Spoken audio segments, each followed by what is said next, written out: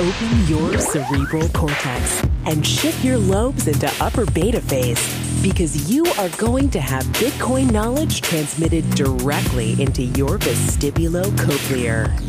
Your host at Bitcoin Knowledge is Trace Mayer, an early Bitcoin advocate since it cost $0.25, but this is not intended to be investment advice. A doctor of jurisprudence, but this is definitely not legal advice. And an investor in core cryptocurrency infrastructure, including Armory, BitPay, Kraken, and Nitagio, but this is not a recommendation of those services.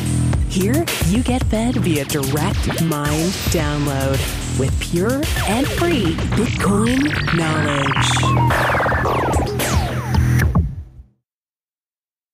Taming the High Cost of College, Episode 88.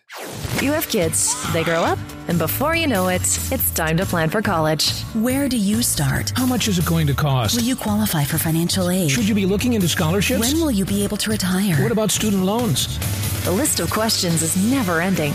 The good news is, all the answers are right here. Welcome to the Taming the High Cost of College podcast. Here is your host, certified financial planner, Brad Baldridge.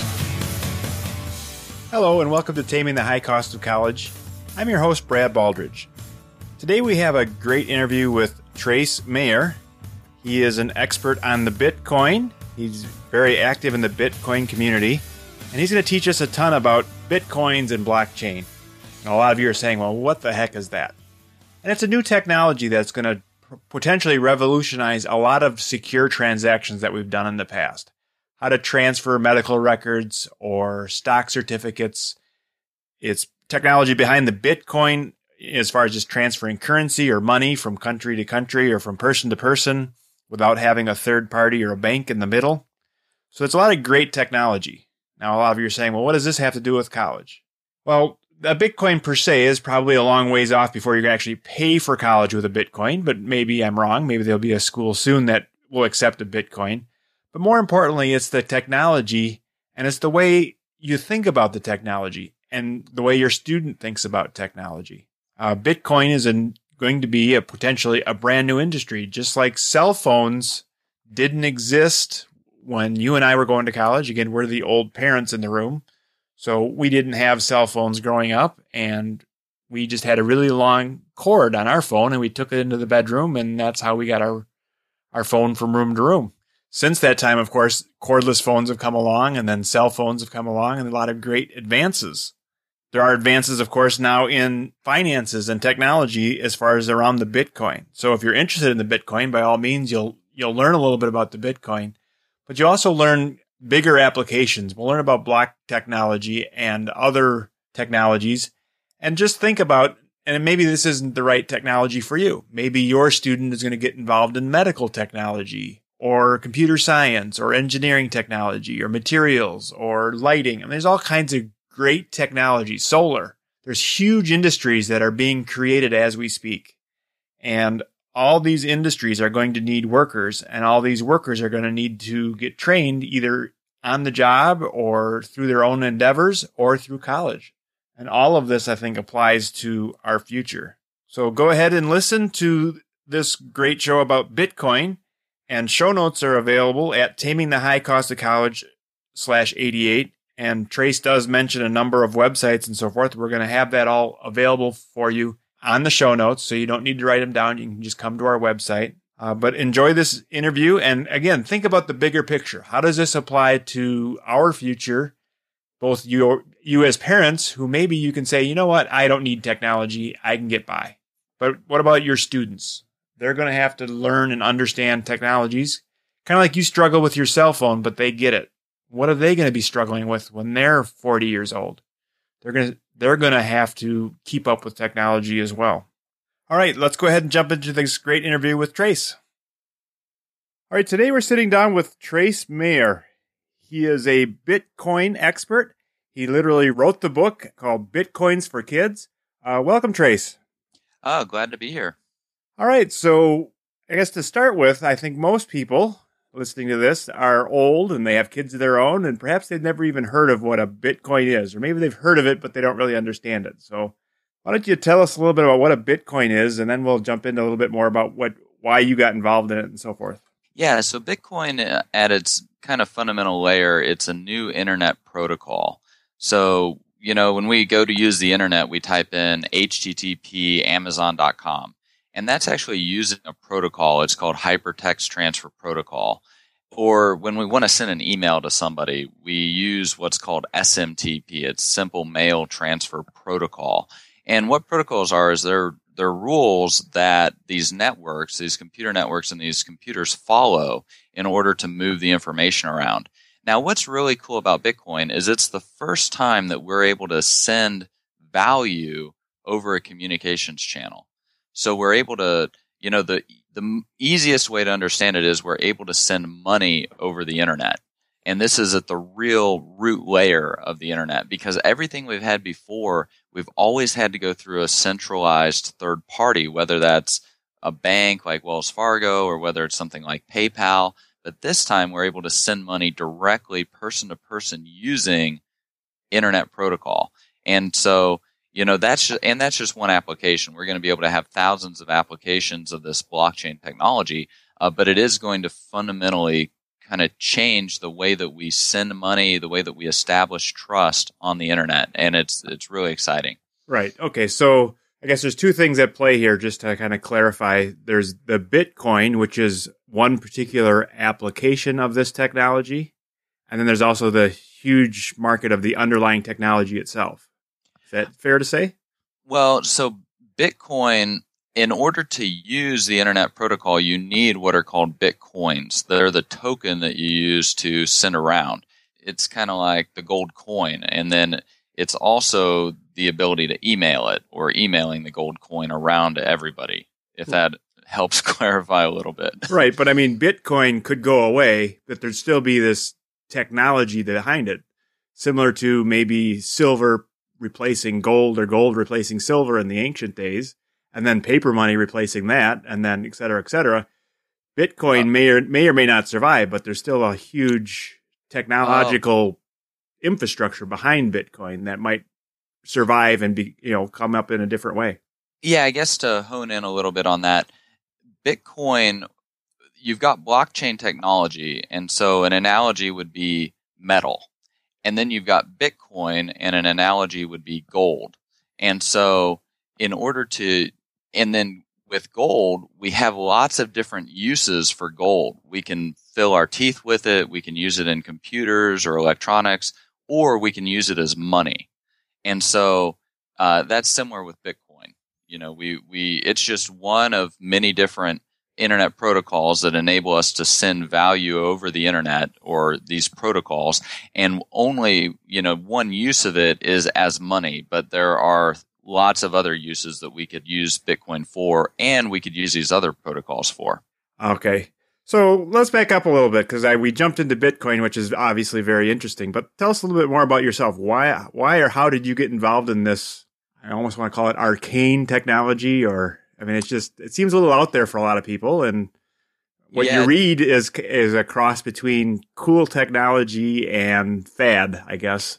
Yeah, so I've always been interested in money and computers and like all this stuff, and so I ran into Bitcoin about 7 years ago. That's when Bitcoin started, and I started being one of the first evangelists or people that would really talk about it publicly, and that's when it was about 5 cents per Bitcoin. Currently, it trades for about $500. And, I could see that it had this potential in so many different ways to just fundamentally add value to society and to humanity. And so that's one of the reasons I got involved in the technology. And in the process, I've funded a lot of the core Bitcoin infrastructure, like BitPay, for example, where it's the largest merchant processor.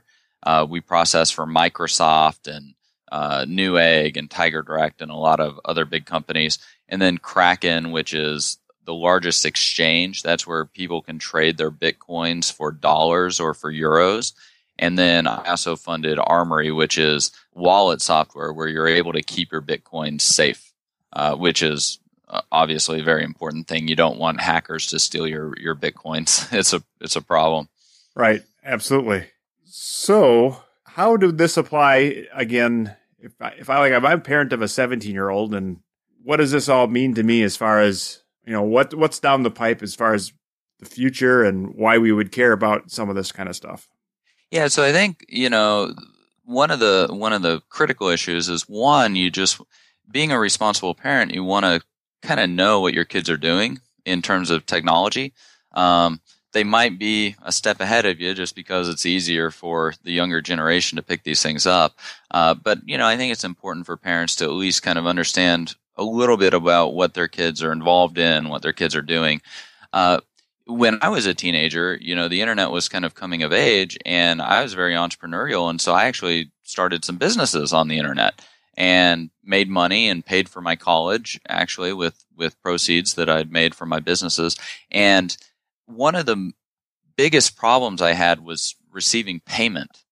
And, if somebody wants to start up their digital lemonade stand, they can't just go get a merchant account and accept credit cards. I mean, you have to be 18 years old in order to do that. And so any of the kids that, are entrepreneurial, and I'd highly encourage parents to encourage their children in entrepreneurship, because the world economy is just changing so much. But in order to really be an entrepreneur in this day and age, you almost have to use Bitcoin, because you have to be an entrepreneur on the internet. Whether you're providing some type of personal service like programming services or something for somebody, or selling a product, and in order to receive payment, you gotta receive Bitcoin, and you can't receive credit cards because you're shut out, because you can't have a merchant account. So that's kind of another reason why I think it's important for parents to kind of know what their kids are doing, and also encourage them in developing these good habits and these good skills. All right. Absolutely.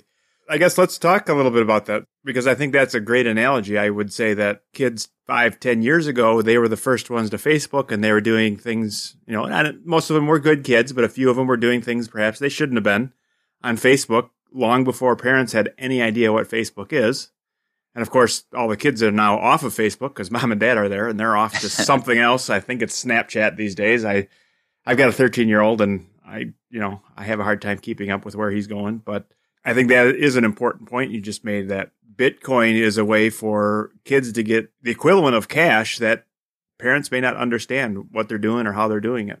All right, so let's also talk a little bit about the blockchain technology then, because I think that's a little bit revolutionary. Not just the technology behind Bitcoin, which is in itself very interesting, but it's technology that may go other places. What can you tell us a little bit about what you see coming down the pipe on that? Yeah, so the blockchain technology is the big innovation that is embodied in Bitcoin. And what blockchain technology enables is it enables something called distributed consensus or distributed trust. You can think of it like having a ledger, and everybody in the world has a copy of this ledger. And as soon as the ledger gets updated, immediately everybody else's ledger automatically gets updated. And everybody is able to cryptographically prove that the ledger is true and correct, all on their own. So it's mathematically provable. And so this is a huge, huge innovation, because it will enable us to, anywhere we need to establish trust, we can use this Bitcoin ledger to do it. An example is when you log into your Wells Fargo bank account and you see these digits on the screen, how do you know that you actually have those many digits in your bank account? And Wells Fargo actually keeps a copy of the ledger, and it's proprietary to Wells Fargo. And that means that Wells Fargo can get out an eraser and just change the balance in your bank account, and they can update it to whatever they want. Well, with the blockchain, you have to be able to do this in a mathematically provable way, and you can't erase anything that's happened in the past. And so that's a really big innovation, and I think is going to bring increased transparency and other forms of trust and stability to our financial system, but also to a lot of other systems, whether it's supply chains or healthcare services or college degrees. You'll be able to prove those mathematically because they can be issued on the blockchain. Just so many different areas. So it's going to really change the way that we establish trust and then authenticate and validate whether something has actually happened or not. Okay, so where do you see this technology making its inroads kind of next? All right, obviously, we've got Bitcoin, where we kind of have I don't know what the right way to say it, and maybe an alternate economy that is not controlled by anybody, but also where else might we see this coming? That's a great point. It is kind of forming an alternate economy. For example, I have a kid. There's a kid that does some work for me. He's in Germany, and I pay him with Bitcoin, and he does some programming work, and he's really good at it. And so I pay him in Bitcoin, so he's able to actually save up some money. So because he wants to do a foreign exchange into France this coming year. There's also remittances, sending money to the Philippines or to other countries. Like Bitcoin is drastically bringing down the costs of doing things like that. Then further into the future, we're going to see things like robotics and artificial intelligence be getting applied and also being applied with this blockchain technology and ownership structure. So, it's really going to remake a lot of our economy, and it's going to be really exciting to kind of watch all this happen and, in many cases, to participate in making this happen. Some of the really cool innovations that have happened in the Bitcoin space have been done by kids, between the ages of anywhere from about 9 to 18, and they've made really significant contributions. And so, that's really cool to see too.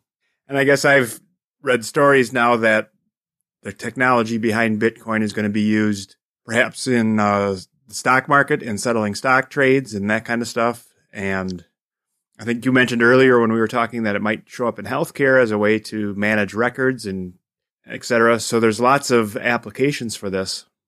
Yeah, like I was just reading an article in Bloomberg yesterday about how State Street, they do about something like 20,000 transactions a day have to have manual intervention stock trades in order for them to be cleared and settled, like every single day. That's going to be completely automated by blockchain technology.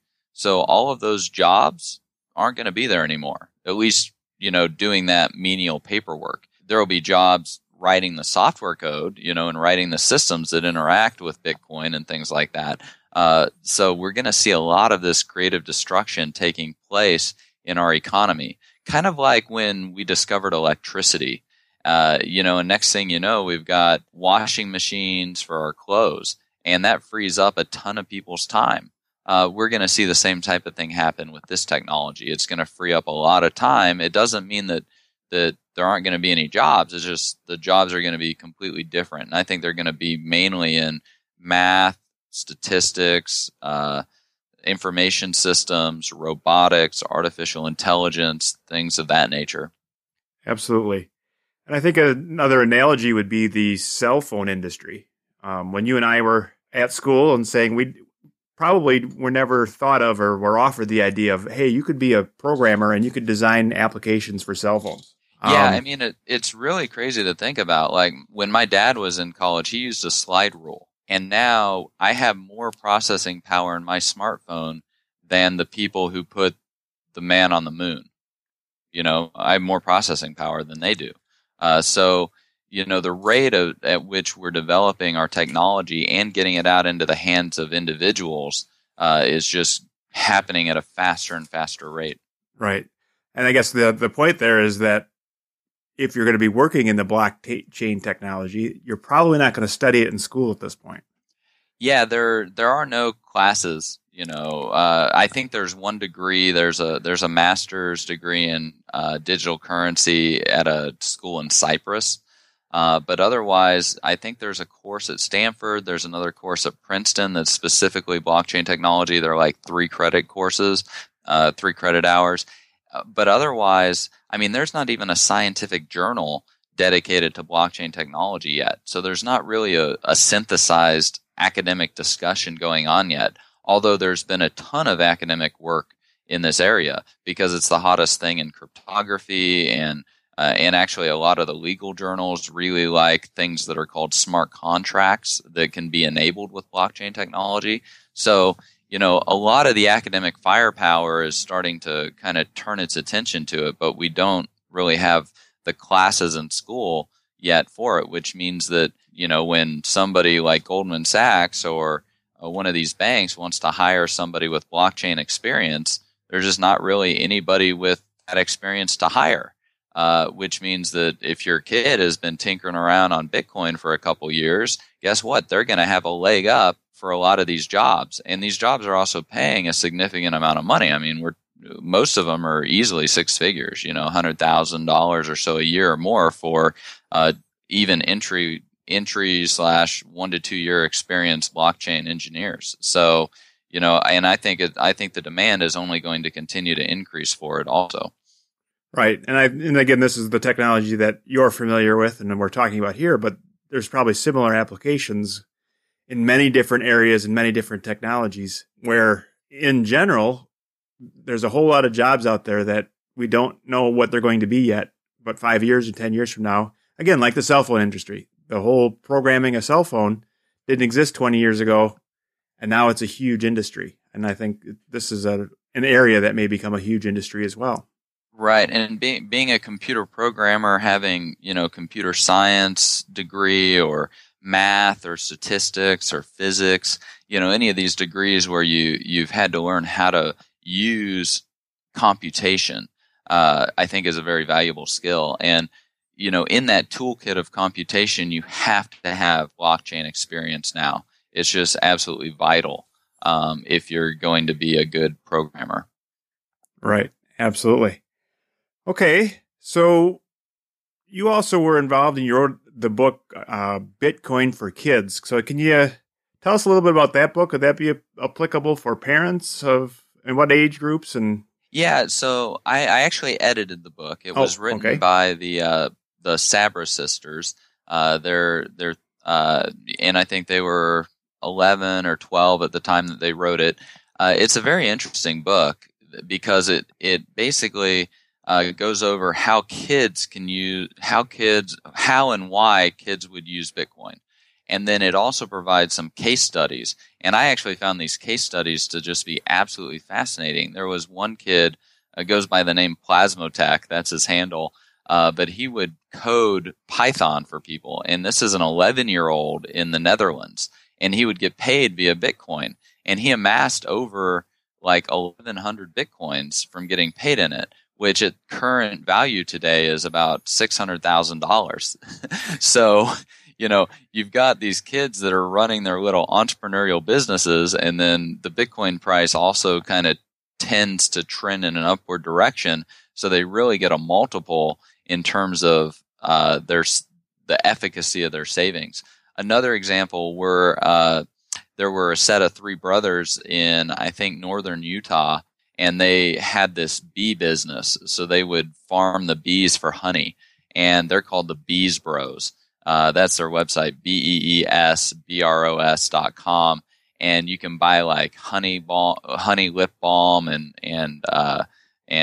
honey roasted almonds and stuff like that. And from what I understand, they've they're multimillionaires now because of how much product they've sold, and they've kept it all in Bitcoin and stuff like that.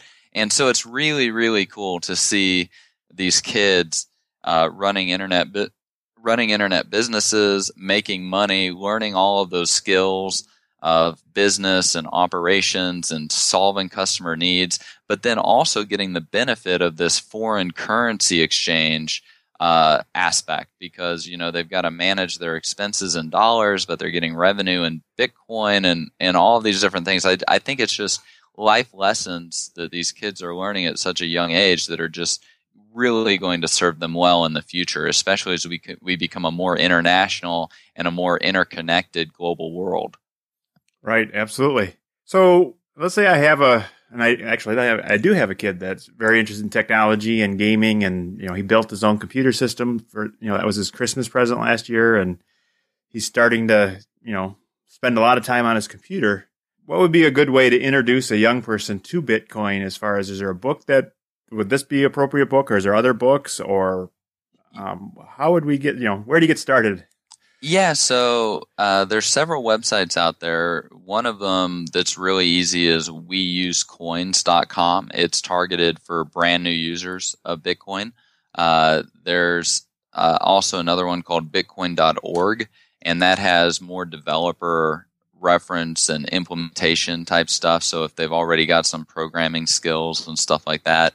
But yeah, I mean, it's the type of thing you just go and start tinkering around, try to figure out how to buy your first $5 worth of Bitcoin and then start sending it around. And you have to get comfortable with the technology, and you just learn by doing it.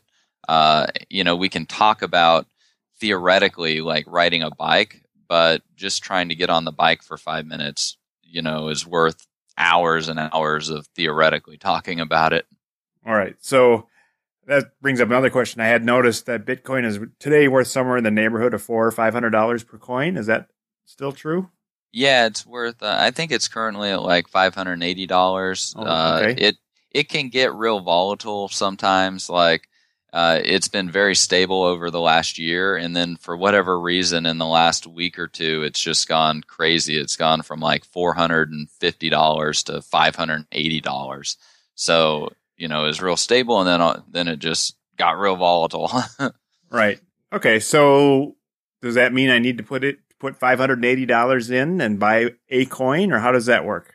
Oh, it's divisible to the 8th decimal, actually. So you can buy any fraction. You can buy $1 worth. You could buy $1,000 worth. I mean, it doesn't really matter. It's infinite. It's pretty much infinitely divisible in that sense. So yeah, you don't have to buy a whole Bitcoin, and you can buy maybe $50 worth. And then there's actually a website called Purse.io, and what you're able to do there is you're able to import an Amazon wish list, and then you set the discount that you want to receive. And the average discount people get is about 20%. So you can buy Bitcoin, immediately send it to Purse, import your wish list. The person who wants to buy Bitcoin, they buy your wish list, it gets sent to you, and after you receive the items, then you release the Bitcoin from escrow. And so that's an immediate way that you can actually save a lot of money learning how to use this technology. Okay. Why would people do that on the other end? It seems like they're losing money. Yeah, this highlights the inefficiencies of our current payment systems, because Amazon have something called Mechanical Turk, and that's a way for people to do kind of micro transactions. They do data entry or other little menial jobs, and they get paid like $1 here and $1.50 there. Well, a lot of these people are in the Philippines or they're in Bangladesh. They're somewhere where Amazon doesn't ship product, and they don't have good, reliable financial infrastructure. So they get paid, they don't have bank accounts, so they get paid with Amazon gift card credit. Then Amazon doesn't ship to them. So they're stuck with this Amazon gift card credit that they got paid with, but no way to really realize the value in their life. And so they actually find it more advantageous to turn around and buy something on Amazon for somebody and then get Bitcoin, because they can turn the Bitcoin into their Philippine pesos or whatever their local currency is a lot easier.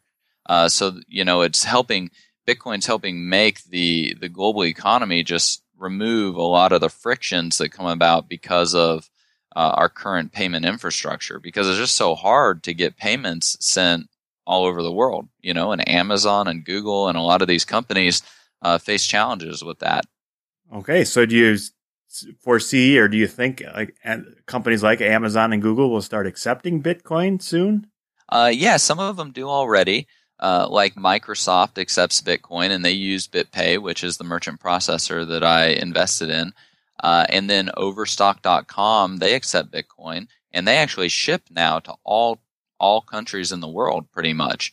And so Amazon only accepts payment and only ships to about 55 countries. And so they're leaving entire country. They're not even competing in entire countries. And the main reason they're not competing is because they can't, those countries don't really have credit cards, and it's not feasible to take bank account wire transfers because it costs like $50 or whatever. And so, Amazon's either going to start accepting something like Bitcoin, or they're just going to leave the entire market to a competitor like Overstock. And also, accepting Bitcoin, there's no PCI compliance costs, there's no fraud, there's no chargebacks. So it's actually a lot cheaper to accept Bitcoin also for the companies. So there's really not a lot of downside for them, and there's a lot of upside. Okay. Now, what about the IRS? What does the IRS think of Bitcoin? Yeah, so the IRS has actually issued guidance, and they recommend that it be treated like property, which means that there needs to be capital gain or capital loss associated with it. So if you're and I think that's mainly, I mean, it's, I suppose, applicable to everybody, but it's mainly for the larger, like Fortress Investment Group bought $20 million worth of Bitcoin. And so they wanted to know, since they're publicly traded, they wanted to know how to account for it on their financial statements, and also how to treat it for tax purposes. And so the IRS put out this type of guidance. And a lot of the different wallet software and stuff, it will help people who do want to be compliant with all the taxes to every last penny. It'll help calculate those gains and losses, appropriately.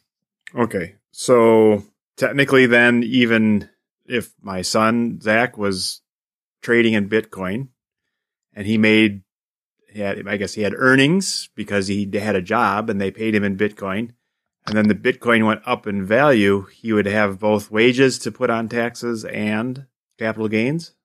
Yes, assuming that there was a recognition event with the capital gains. Right, if he sold it again. Okay. Right, or traded it for something, or, bought something with it.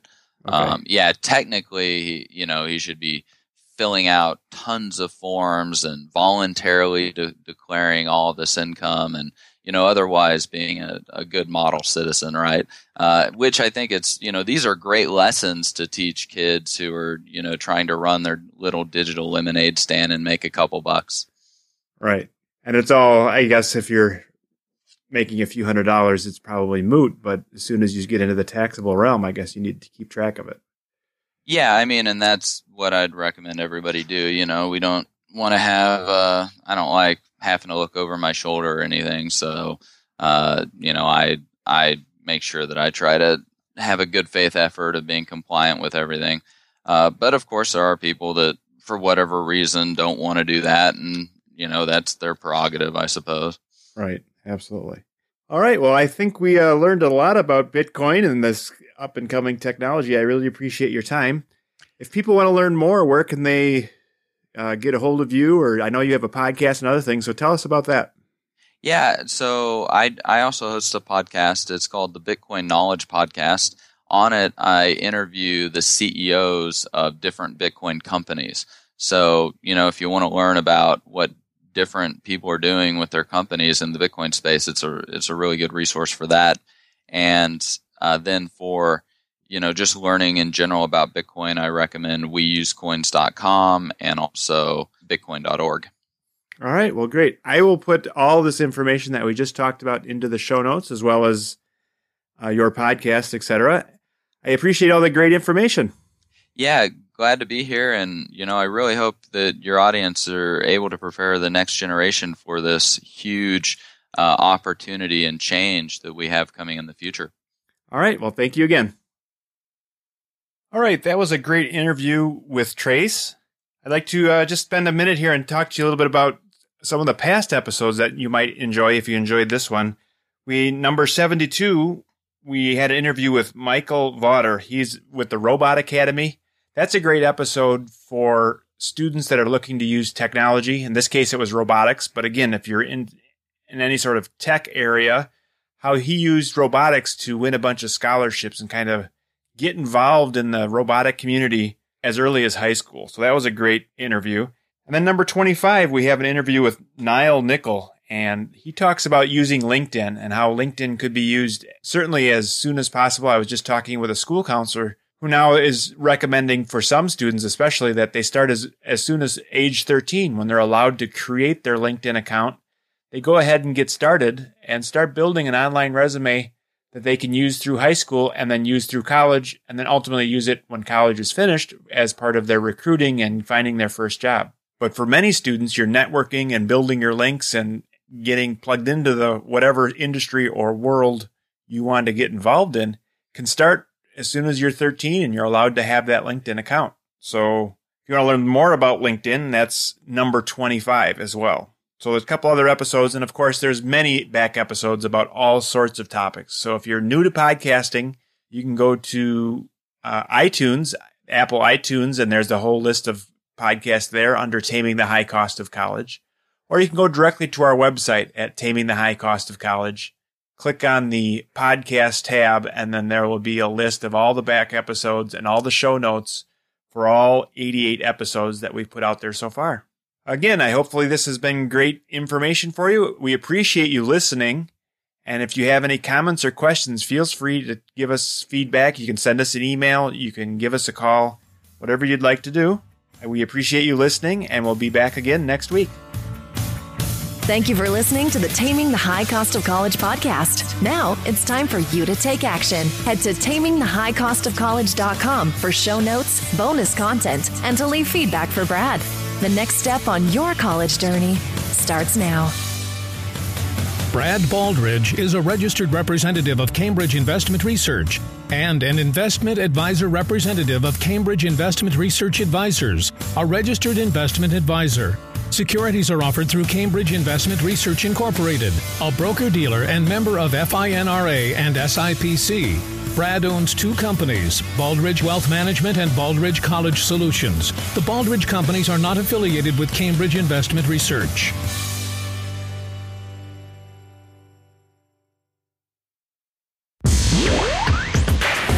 Be sure to get a copy of the free Bitcoin Guide at freebitcoinguide.com. Got a question or suggestion? Record your voice at bitcoin.kn. Don't be shy. To help the show, share bitcoin.kn with friends, post about it on Reddit, and otherwise spam the interwebs. Your iTunes comments and 5-star reviews are very important to us. Please continue tuning in to the Bitcoin Knowledge Podcast, where we release interviews with the top people in the Bitcoin world. Now take some choline and let that Bitcoin knowledge consolidate.